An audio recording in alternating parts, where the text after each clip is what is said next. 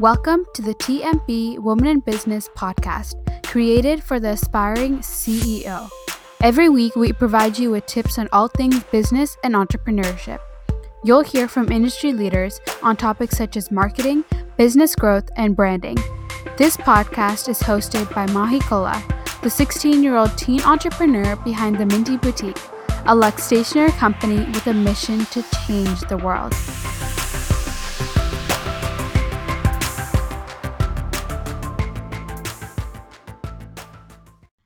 Hi everyone, welcome back to the TMB Women in Business podcast. Today we'll be interviewing Austin Tassone. Austin is a writer, editor, and blogger living in New York City.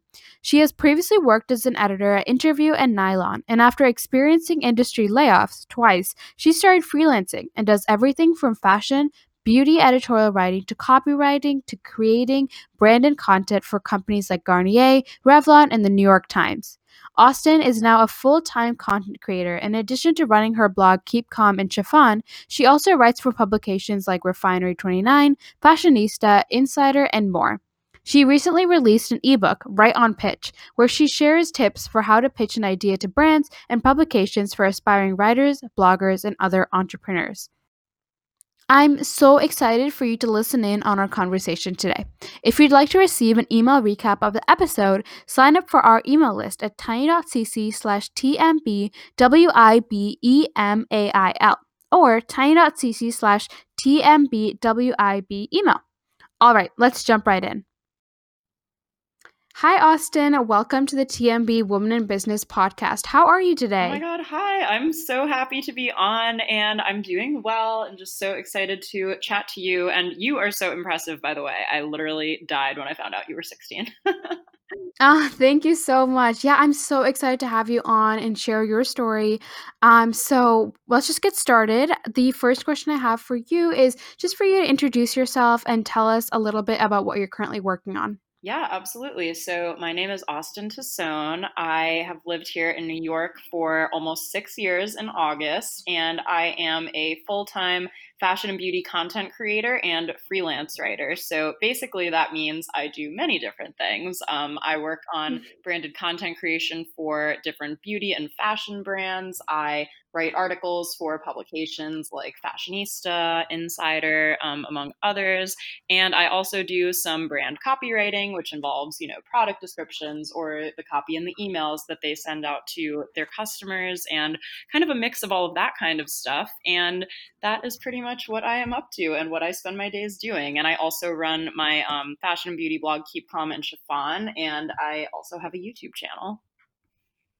That is so cool, and it's incredible that you've written for such prestigious publications and ones that I'm sure all of us listening recognize, and that's just absolutely so cool. So how did you first kind of get started in writing and doing all this? Yeah, absolutely. So basically, growing up, my mom was a magazine editor, and I think I spent a good deal of my life thinking, well, I'm not going to be doing that, which of course led me directly into the path of wanting to be a magazine editor. So when I was in college, I went to school here in the city at Barnard, and I interned at different fashion magazines. I even interned with a designer, and I also interned with College Fashionista, basically taking photos of street style around Barnard and Columbia's campuses and writing articles each week on kind of the different trends I was seeing. So all of that Mhm. was kind of my intro into the world of fashion and editorial. And after school, I was lucky enough to have stayed in touch with one of my intern supervisors at Nylon who was looking to hire an editorial assistant for the print magazine. So that's where I went after college, and I worked at Nylon for about a year and a half until September 2017 when the print magazine folded. So I lost my job, and that was really hard on me just because not only was I such a big fan of the magazine because I had been reading it for Mhm. years growing up, but I really felt unsure all of a sudden about this path, about even being in magazines and being a fashion writer and kind of doing all of that stuff. So I was out of work for about a month, kind of just doing some in between stuff. But then, exactly 1 month after Nylon folded, pretty much, I started at Interview, and I was assistant editor, which was the title that I had gotten promoted to at Nylon. And then I worked at Interview for 8 months until it folded in May of last year in 2018. So I've been full time freelance for about a year now. And one thing that I'm actually really grateful for is that I have gotten the chance now to write for so many different publications, because when you're on staff somewhere, you get very used to one particular voice. Whereas now, I've written for Refinery 29, I've written for Mm-hmm. Fashionista, I've written for the Zoe Report.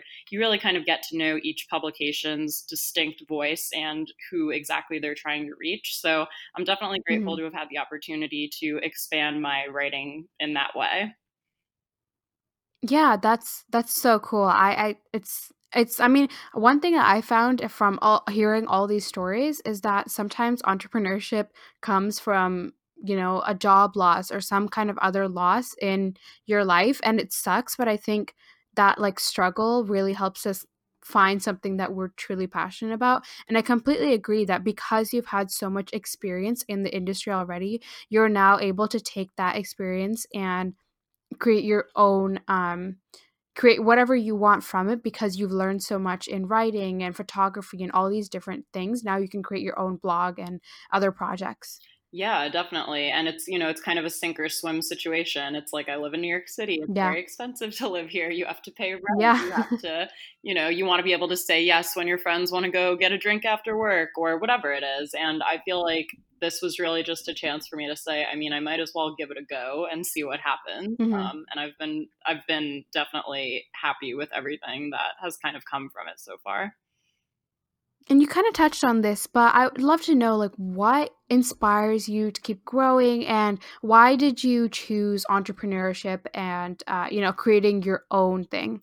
Well, a big part of it is honestly just getting real about the way that the media and publishing industries are right now. I mean, even my friends Hmm. who work for digital publications, which is obviously safer than print media, which I was in originally, they have to turn out like 5 to 10 articles a day. Everything has to be extremely clickable and SEO focused, and Hmm. affiliates and commerce departments are bigger now than they ever were. And it is just one of those situations where I didn't want to feel like I was, getting burned out just constantly churning out that content. And that's something that I still juggle with, in my own business, even with my blog and my Instagram account and all of that kind of stuff.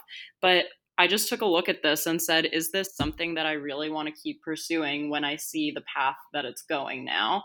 And I think the answer is yes and no. Like, I do like being involved, and I like that I still get to write for these, national publications that I've always read and admired as well. But I think that, Hmm. branded content is becoming bigger, video is becoming bigger. Like, you have to learn how to do so much more than just write a good story now. And that's something that I feel like my YouTube channel, I've really grown with that. And even with video content on like my Instagram account now, I do have Hmm. two hashtags for different kinds of videos that I do. I have Style by Austin and Beauty by Austin. And when you see the shareability of those photos and, or sorry, those videos, and you see how many more people feel compelled by them and how much more of a story you're telling, even compared to just a still photo, like, it's really fascinating. I mean, pretty much all of the media that I consume now either comes from podcasts or YouTube.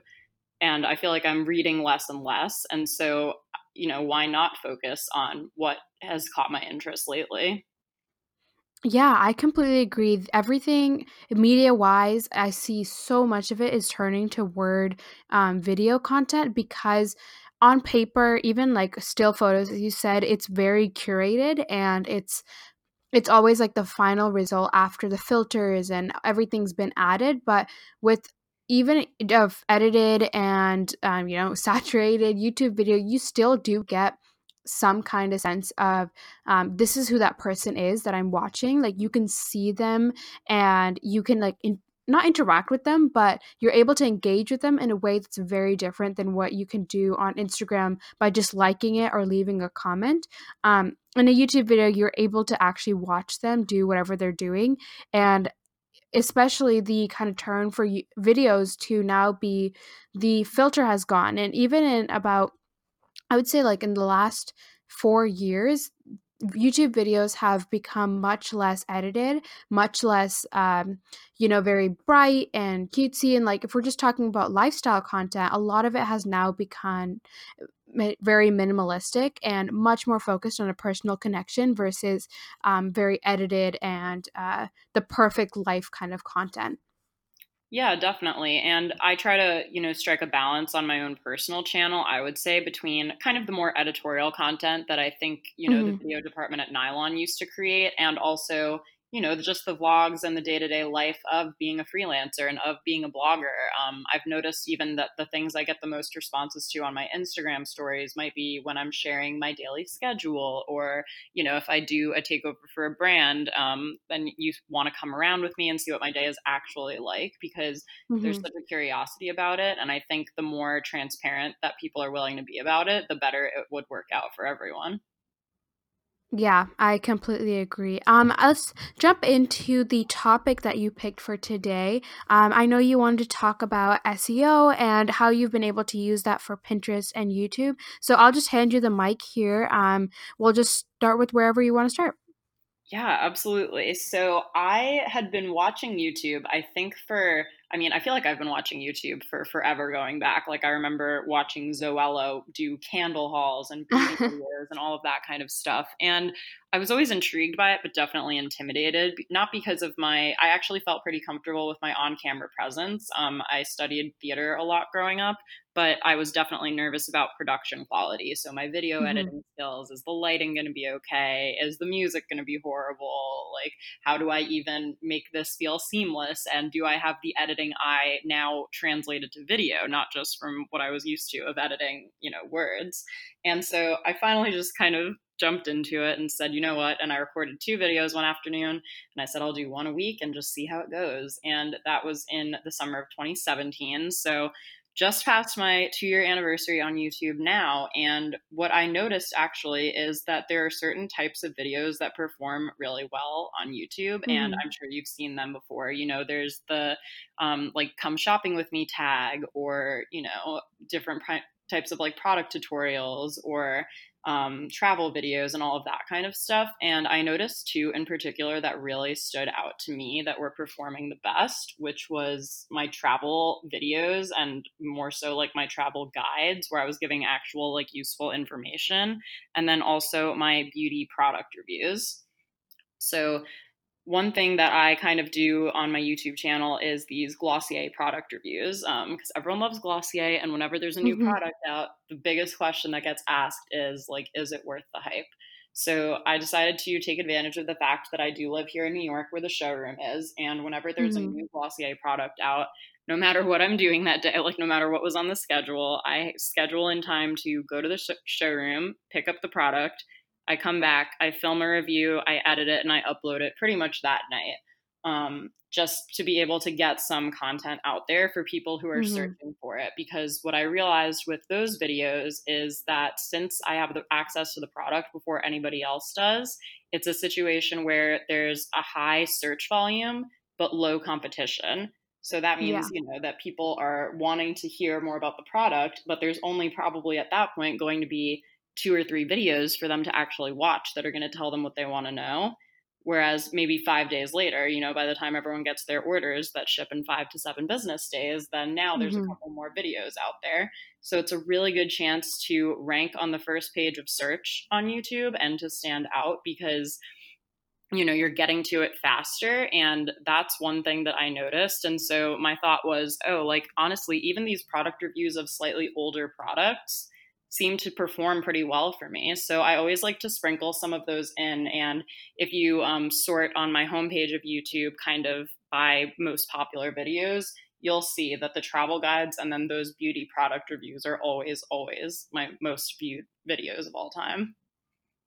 Yeah, I love that. I'm so glad like that you've found what works for you and you're taking the initiative to actually go out and do that. And it's hard sometimes for someone who's just starting out to figure out what's my niche, what do I actually want to do? And it takes a while. Even for me, when I first started my YouTube channel, it was definitely just for my company and I wanted to showcase our products and how you can use them, But as it kind of went on, I also started incorporating vlogs and incorporating videos where I showed the behind the scenes of making the products, and that was something I had to incorporate, and I wasn't sure if people would like. Um, but you found kind of what your viral content is, and you've just kind of run with it, and I love that. I definitely think for everyone who's listening, one exercise I really like to do when I'm kind of getting confused what content I fit into, what makes me stand out compared to the other channels similar to me, I try to write down a, which are my most popular videos, and then B, figure out what kind of content pillars they fall under. So, right now, one of my most popular videos is a planner setup where I showed how I was using all of my products for organization and for to like be more productive. And in that video, that's obviously very focused on productivity and lifestyle. But then I have another video which is just focused on a vlog of me as a teen entrepreneur, and I am like doing homework and I'm filling orders. And so those two are my most popular videos, and I found it's because people like seeing like me and what I'm up to, but I've also been able to share and I figure out that productivity is what customer or followers come to me for. Yeah, absolutely. And it's so smart of you to think of it in that way because then you can not only analyze, what has worked well in the past, but predict what Mhm. other topics people might want to see in the future. So if it's a planner setup video, like you said, and then, one of your next videos is top 5 ways to like actually achieve your goals, the other thing that's really helpful, I think, on YouTube is kind of the binge quality. So if you say, I Mm. have this whole other video on actually how I set up my planner, so I'll link it down below so you can go hop over there and watch it when you're done watching this video. Like Mhm. once you create that kind of spider web in your videos of all of the binge worthy content, like in those cards that you can insert in YouTube are so helpful for that, then I feel like it Mhm. really makes someone understand that you're the expert in this field, not just because you have one video on it, but because you have 10 of very similar topics. And I feel like that helps build authority on your channel because if your watch time increases from that, that is definitely a huge factor of YouTube statistics that I feel like you don't get, on Instagram, or you wouldn't get on Twitter or Facebook. It's such a YouTube specific factor, and it really, that's why video content is so amazing, and that's why it weighs so much and why advertisers are looking to do more video. Yeah, I definitely agree. One thing kind of touched on was the ability to be like the next video.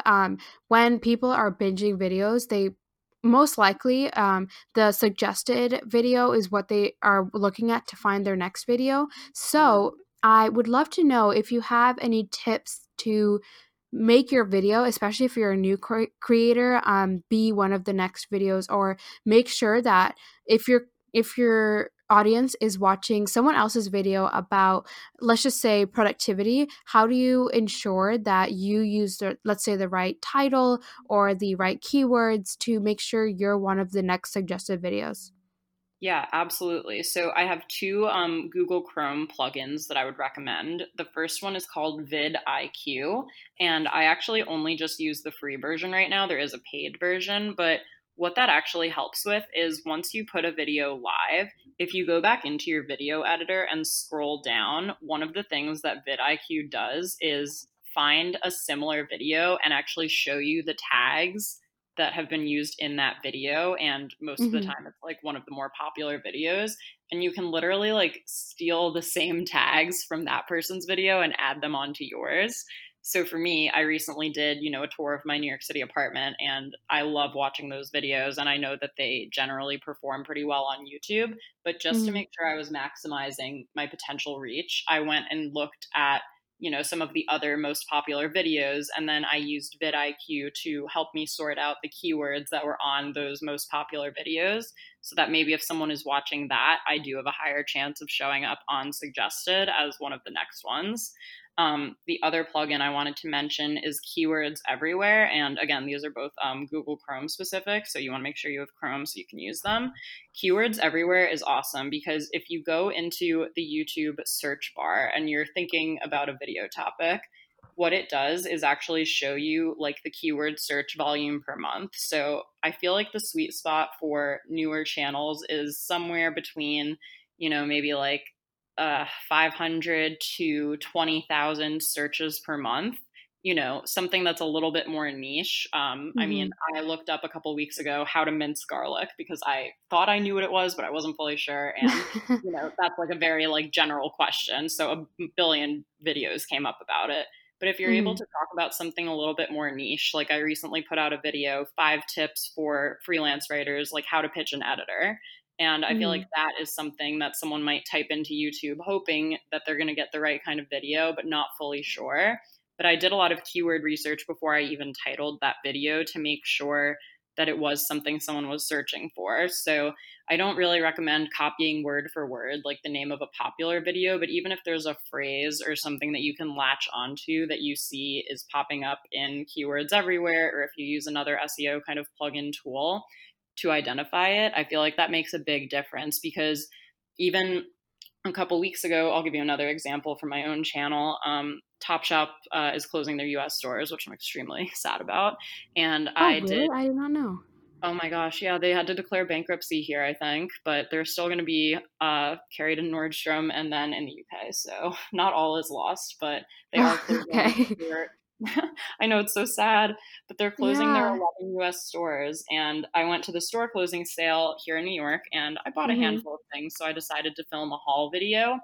And I originally had it titled like Topshop Store Closing Haul, and I switched it after a day of it being live to Topshop Haul store closing because more people are searching for Topshop Haul than they are for Topshop store closing, the way that Mm-hmm. those were put together. So even playing around with that, after a video goes live, you can totally like update the title or add in some extra tags. I've gone back and added some little SEO sentences here and there to my older videos and even reiterating maybe the question that someone is typing into the search bar in the first 100 words of your description box. Like, did you come here to learn how to pitch an editor? Like, using that phrase again. I'll give you my 5 best tips for pitching. Like, 5 best tips for pitching could be another one. So, you Mm-hmm. want to still make it sound conversational, but the more of those keywords that you can beef up your description box with, I feel like the better that you have a chance of being not just coming up and suggested, but also ranking higher on the search page.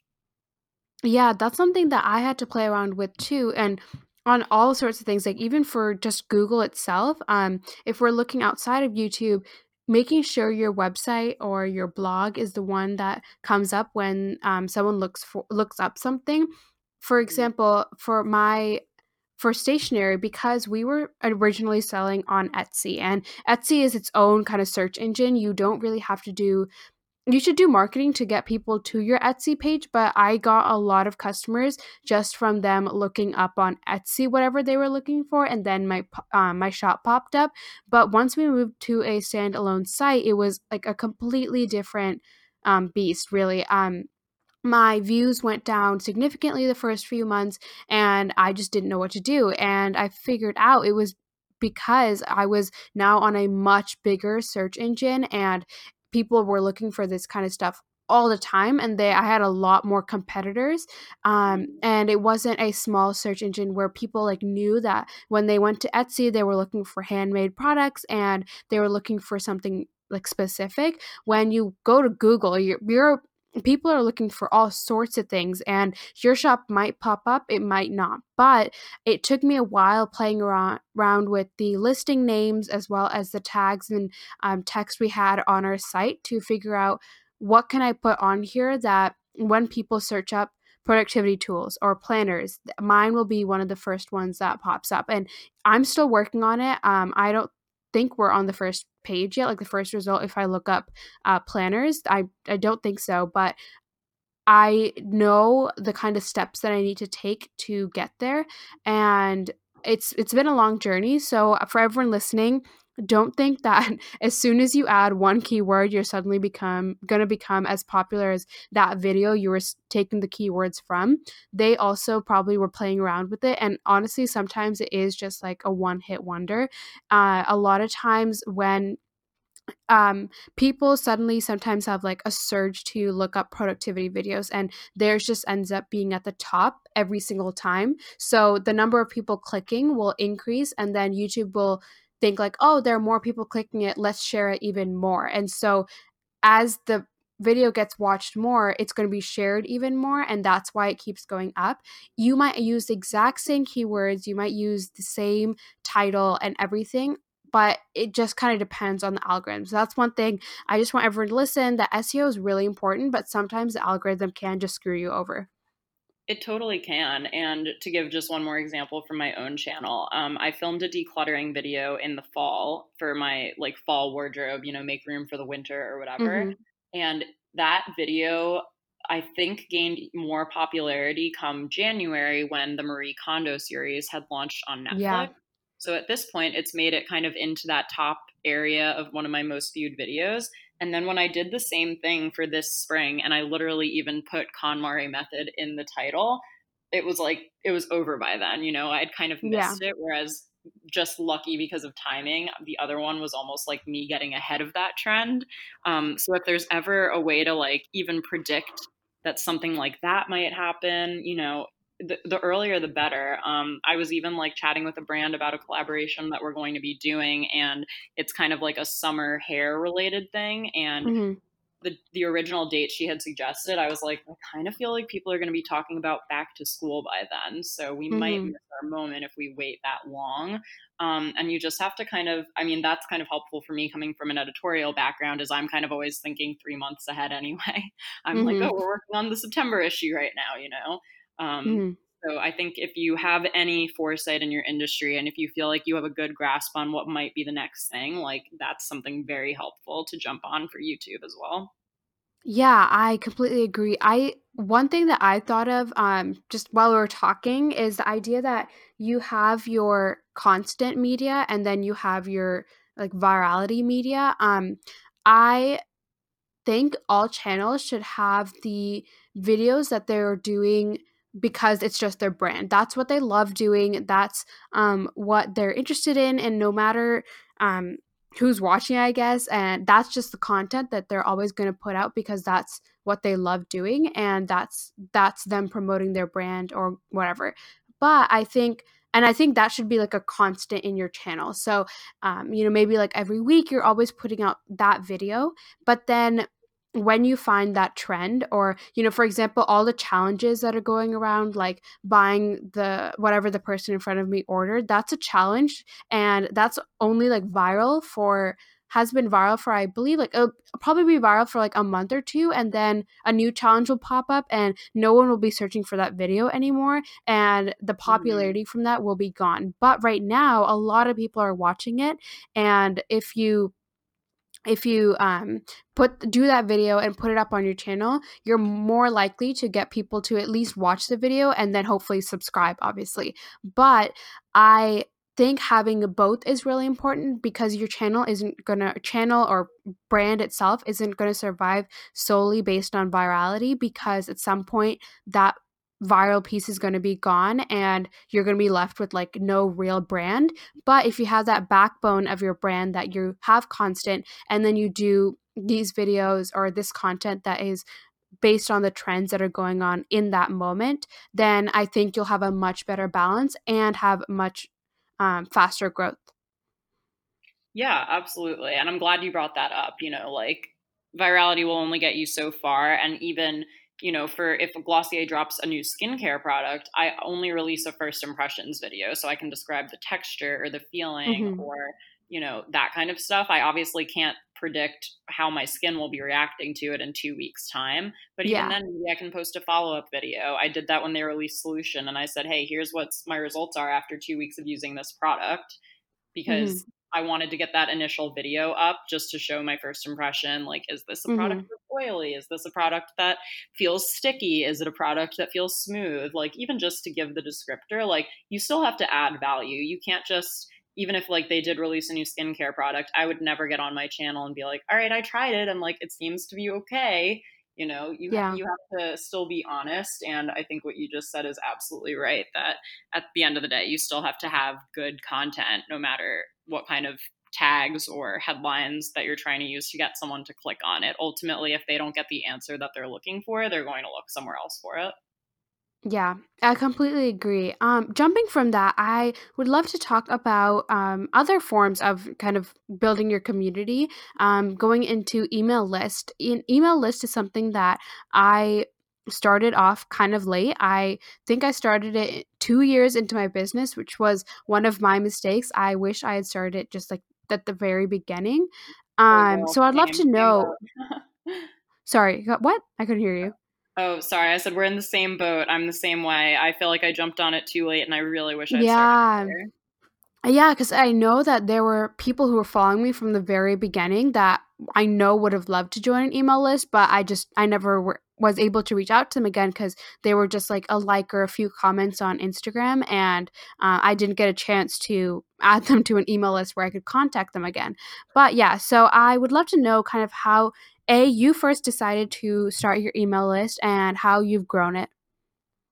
So I definitely should have watched your productivity video before I ventured into the email marketing because I that was something that was sitting on my to-do list. I swear, like every week I rewrote it at the top of the list and it just kept getting pushed off because Mm-hmm. there are shinier things in front of us like Yeah. Instagram and our blogs and our, that kind of content, and it can be so easy to feel like you can just put it off, but I really like I've seen the power of email marketing in the fact that, I've found someone on YouTube and they've mentioned a lead magnet in their video, that I have a Mm-hmm. free download if you go to my website, and then I end up on their email list, and then next thing you know, they're marketing their course to me, and oh, there's a sale on the course, like you have to act now. Like it's so ridiculous how much more sales are made through email lists than they are through Yes. Instagram or social media.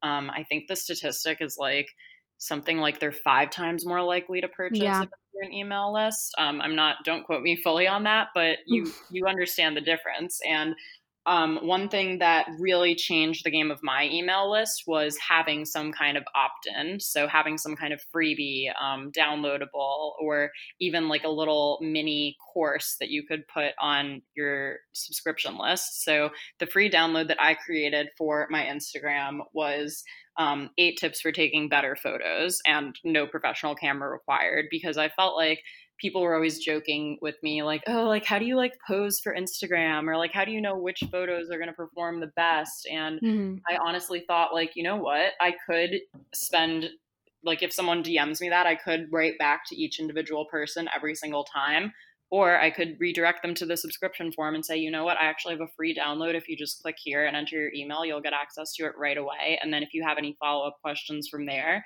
I'm happy to answer them, because it really has helped in that sense kind of automate that aspect of my business. And I'm always now looking for ways to, what can I automate? What can I outsource if possible? What can I group together in kind of my batching workflow if I'm doing batching that day? And Mhm. I think it just made such a difference to me. And I'm actually in the process of launching an entirely new email list through an entirely new website, which I can't wait to share more about soon. I'll definitely be updating my Instagram followers as well as my YouTube audience. So that would be the best place to hear updates about that. But right now, I really wanted my newsletter to be able to add value to people.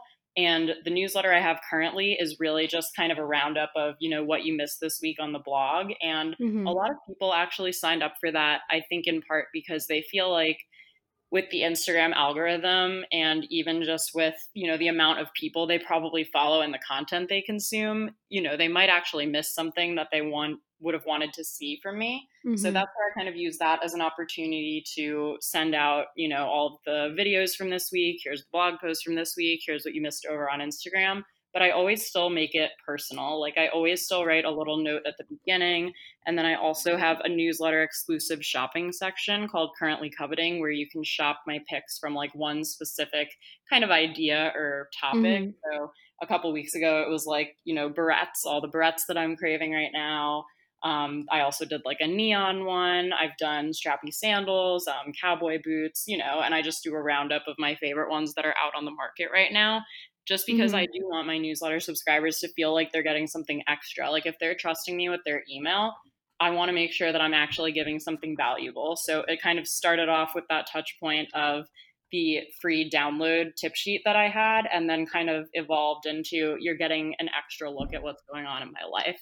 But this new newsletter that I'm in the process of launching is going to be entirely career focused. So it's going to be all just like each week you're getting something new in your inbox that's going to help you in whatever your career or your side hustle or your business is. And I really just want to use it as a way to add value in a way that I feel like I don't have a space to do otherwise right now. So I'm very excited about that. But yeah, I definitely would recommend getting some kind of lead magnet or download to encourage people to opt in, because it's kind of hard to get someone to trade their email address these days. And I feel Yeah. like as long as they're getting something in return, they'll be more willing to do it.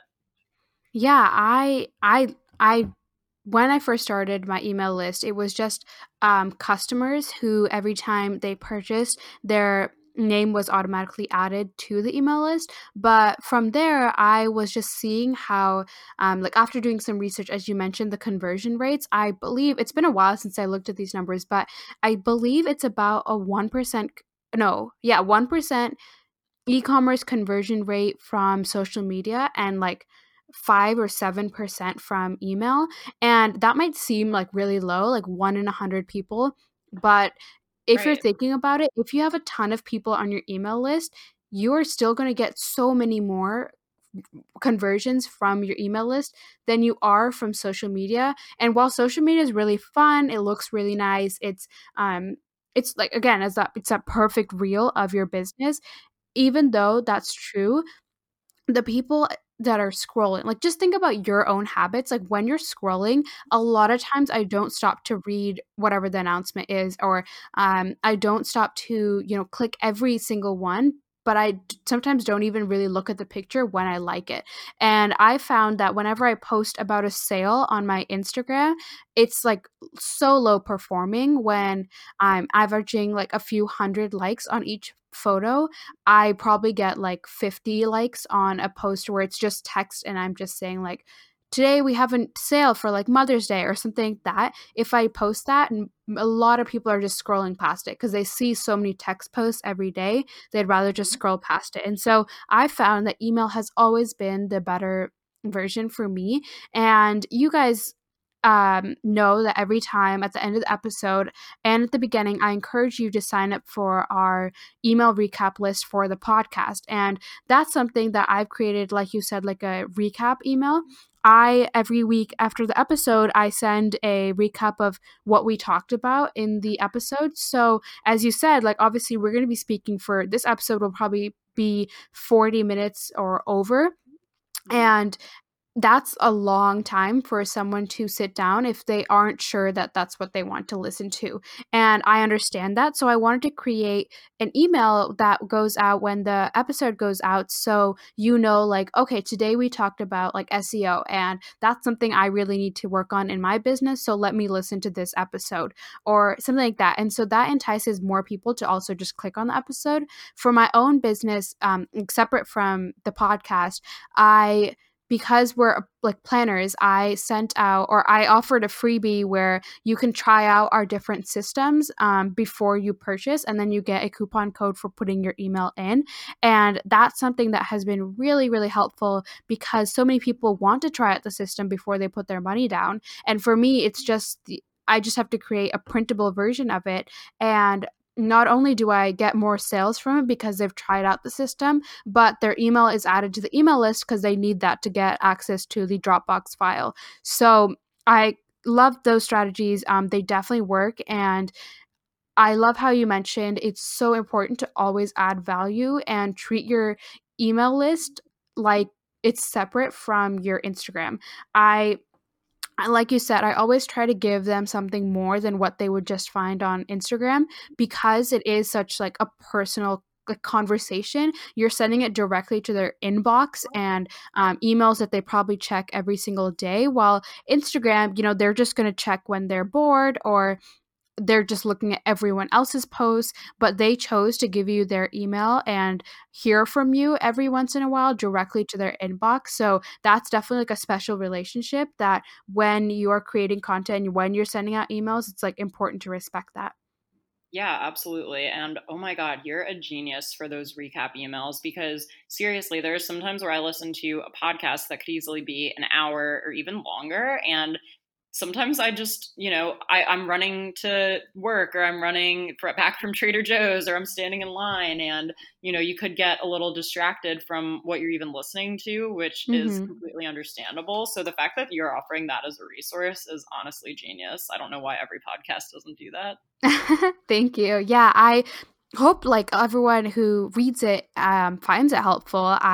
Um, well, by the time this episode goes up, we'll have had the email list running for a few weeks now. And actually, no, it'll be about a month in. And so, yeah, I hopefully will have heard some good feedback from it, but that's something new we're trying out for season two. Yeah, and definitely sign me up for it. I will. Okay, so going off of that, do you have any, final stories or anything else you want to talk about before we wrap up the episode? I just wanted to also add in that I really think it's so important as an entrepreneur or as a freelancer, I guess, specifically speaking more towards my situation, that you really, at the end of the day, have something that you can lean back on for your business. So, I Mm-hmm. mean, my situation of starting freelancing, to be transparent, was not ideal, right? Like, I got laid off from my job. I had worked there for less than a year, so I did not receive severance at that point. So it Mm-hmm. was really a situation of sink or swim, as I mentioned. But I think even now that I've been full time freelance for a year here, getting clients is great, and having clients on monthly retainer is especially great. But even those can disappear, for situations completely out of your control. So I just found out yesterday that a client that I've been working with for a couple of months now, maybe 6 months, I want to say, is not continuing their relationship with their freelancers. And Mm-hmm. that, is a substantial chunk of change that I now have to make sure that I'm filling each month to meet my, goals for each month as far as revenue Mm-hmm. goes. But if you have your own products and services, that is something that you will always be able to re-promote and fall back on. And that's why, I created my digital ebook. It's called Right on Pitch, and it's a complete guide to pitching editors, or if you're a blogger, pitching brands.